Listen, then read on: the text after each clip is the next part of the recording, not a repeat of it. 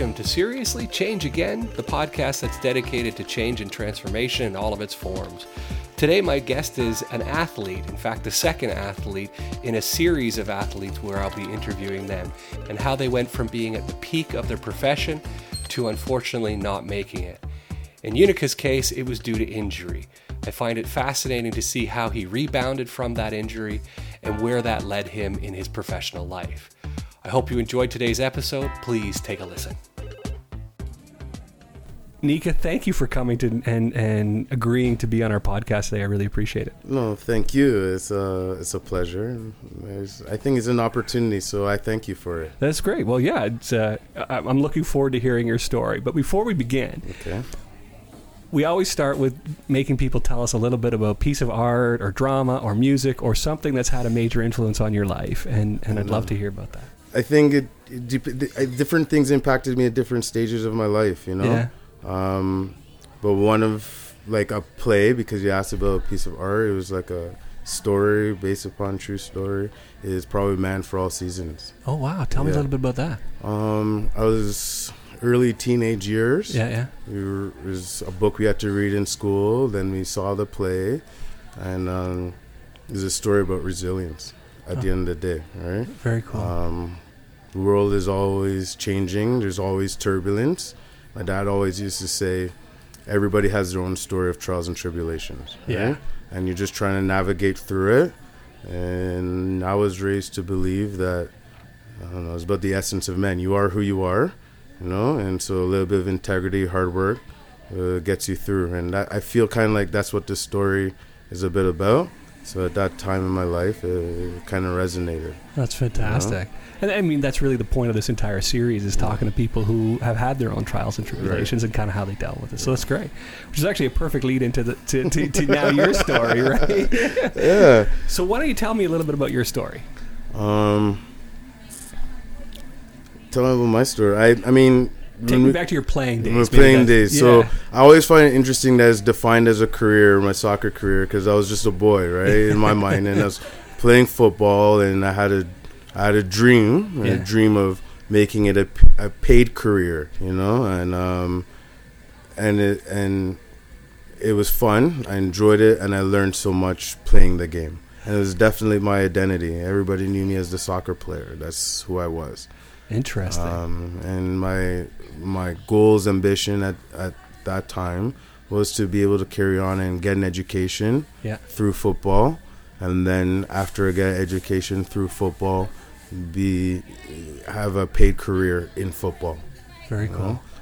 And that didn't happen. So help me to understand what kind of put a stop to that. Yeah, well, put a stop to that was the game in of itself and just injury. So it was Ontario Cup match. I'll never forget. I was supposed to be going to a showcase tournament in Florida probably 3 weeks after this particular match.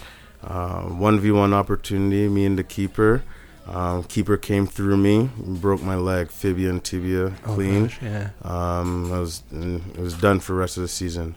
So those opportunities, letters of intent that I had kind of went out the window there.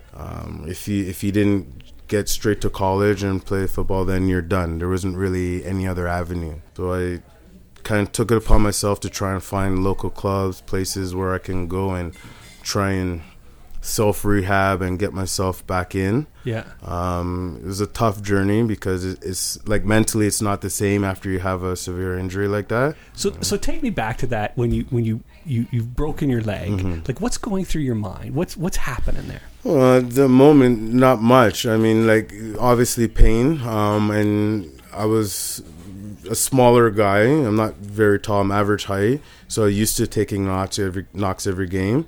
So I figured it was another knock, and eventually should take me about a year or two, and I'll be back at it, and I'll be going to the States and university. Yeah.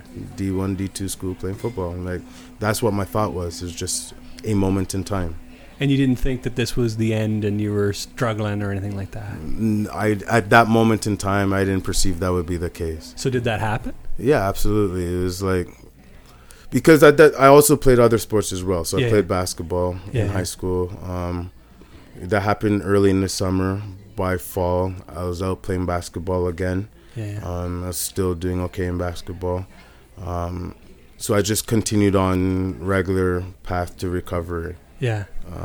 It was probably the following summer when I was getting outside again to play ball, soccer, that I realized, like, I'm not the same player. Right. And then that's when things start.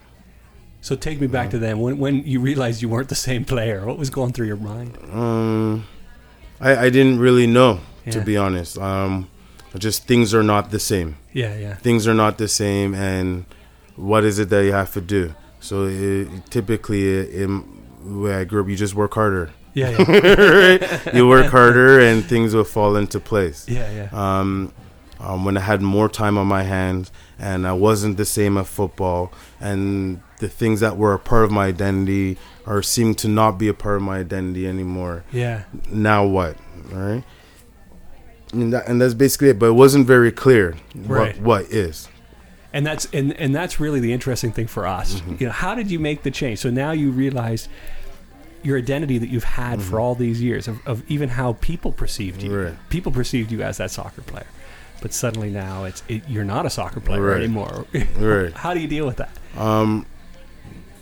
A soccer player is not the only person who I was. Right. And I think it took time to kind of realize and understand that there's other elements to, or probably parts of my personality lent itself to other elements of my life or activities. I was also very enterprising. Right. So starting at the age of 16, I used to rent out like community centers and little halls and stuff and throw parties. Then this is the early 90s. It was like pre-interweb. So when we talk about urban fashions and stuff, yeah. It wasn't easily accessible. But so I used to actually kind of retail urban fashions and stuff too to make income on the side. That was my own part-time job because I did, right? And with more time, I just started spending more time doing those things. Yeah. And I think my personality type lent myself to work hard at those things because that's what I had in front of me to do. Yeah. You know? Is that kind of the core learning that comes out of this when you're faced with when change is thrust upon you? Mm-hmm. What's the core learning? Is it just work harder, or what? What's your takeaway? I think my takeaway is that the first thing is like acceptance of change. Yeah, which is the fact that it is inevitable. It's right. the environment that we live in. The grass grows every day. Yeah. like it's just inevitable. Yeah. Part of reality. And then the next step is to what can I do with change? Is it how do I respond to change, right? So at that time, my response to change was, well, I stay true to myself and I take advantage of the opportunities that are in front of me and I work them. Because from one opportunity always comes another opportunity. Opportunities are built upon opportunity. The other thing that I grew to accept, and I don't know if I grew to accept it or if it was always part of my identity, because the way I was raised, I'm Rastafari. That's my cultural identity, and it was about being a force of change, right? And understanding or believing in the power of one individual to be able to make change. So it was about accepting that change is inevitable. Yeah. How do I choose to respond to it? Yeah. And having the belief that I could actually create change on my own.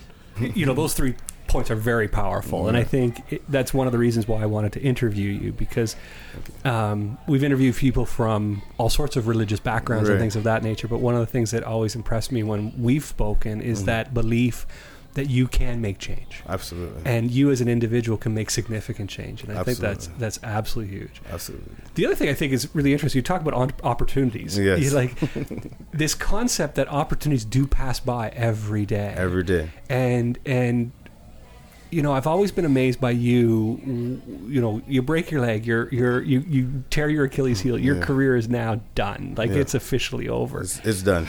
Exactly. But it's that positivity that you knew that another opportunity would come along, and I think that's a really powerful thought. Thank you. And I think once again, it's like back to how I was raised, and I think it's a bit of my cultural paradigm.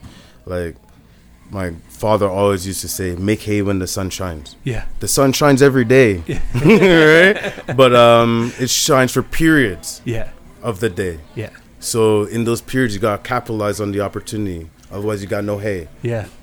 I think the world keeps turning. It's lots of it is about making choices and decisions. There's other people making choices and decisions. And even though we're individuals, we all work as a collective. So any opportunity that I have came from somebody else's decisions. Right. So I guess it's a little bit of belief in other people and good people and willing to put in the work yourself. Other people recognize that, and then they just present more opportunities. I've witnessed it, so I just chose to try and live it. And so far, it's been manifesting for me. Was there anything that helped you go through that change? Yeah, absolutely. I'm totally fortunate. I'm a totally fortunate person. When I grew up in Richmond Hill. Yeah. It was a great community. I was afforded opportunity for education. I was placed in experiences as a youth leader, as a camp counselor. I was an air cadet. I was a soccer player. I had the opportunity to experience different things in life. Yeah. So I think that when I was navigating through that, I don't want to say dark or foggy period, but a period of less certainty, I had different past experiences to draw upon. So I think that probably gave perspective. And I think different people have similar opportunities that come in different ways. They may or may not capitalize on them as they go through their journey, right? And then peers. I had my wife today was my best friend. We've known each other since we were 13, 14 years old. Oh, wow. You know? And she's someone who always believed in me. She actually, when she used to work at McDonald's when we were a teenager, she used to take her McDonald's money and help me finance some of these parties that I used to do when I was 17, 18 years old, you know? So having people around me who believed in me and motivated me, and when I had crazy ideas or visions and things that I wanted to tackle, say, go and shoot for it. And I think everybody as they go through these challenges needs some level of support. It's absolutely. So what's the biggest thing you've learned through the process? My biggest takeaway is regret nothing. Yeah. Enjoy the ride. I like my favorite artist Tupac said, "No fear, just ambition," and everything tends to work out in the end. Would you do anything differently? I don't know. This is a tough question to answer because I'm very satisfied. Right. No, sorry, I wrong words. Yeah. I'm never satisfied. Yeah. I'm very happy. Right. With the way my life turned out. Yeah. I regret nothing. But I probably would make different decisions.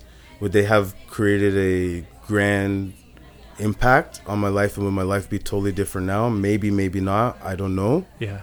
But just because I've lived longer, I'm wiser. I know that I'll make a bit different decisions. At the end of the day, like I said, I'm happy.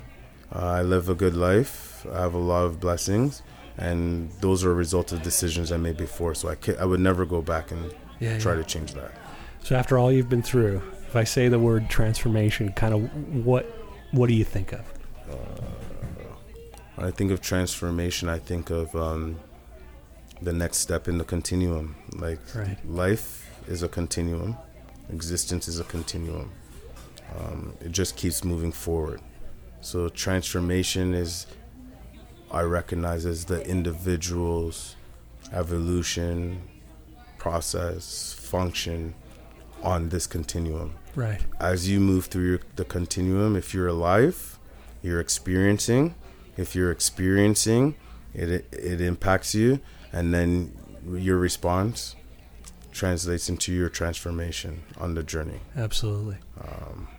I don't know, that might sound a little bit like philosophical and stuff. Yeah. But I think that's where everything starts. It's just recognizing that everything's a continuum that keeps moving. And if you want to keep moving, you got to transform. It's evolution, man. Well, listen, our audience should know also that you've almost come full circle, because now a big portion of your life is coaching soccer. And that's why I said I wouldn't change anything, and I'm totally blessed. I have the opportunity to work full time in a game that changes lives, is trying to create future leaders. It's totally enjoyable, keeps me fit.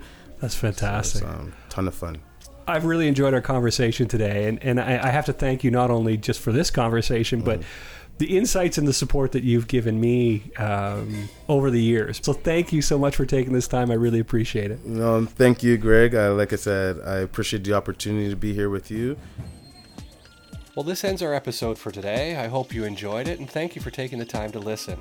Again, my name is Greg R. McGovern, and for more information on the work that I do regarding transformation and change, check out my website at www.gregmcgovern.org.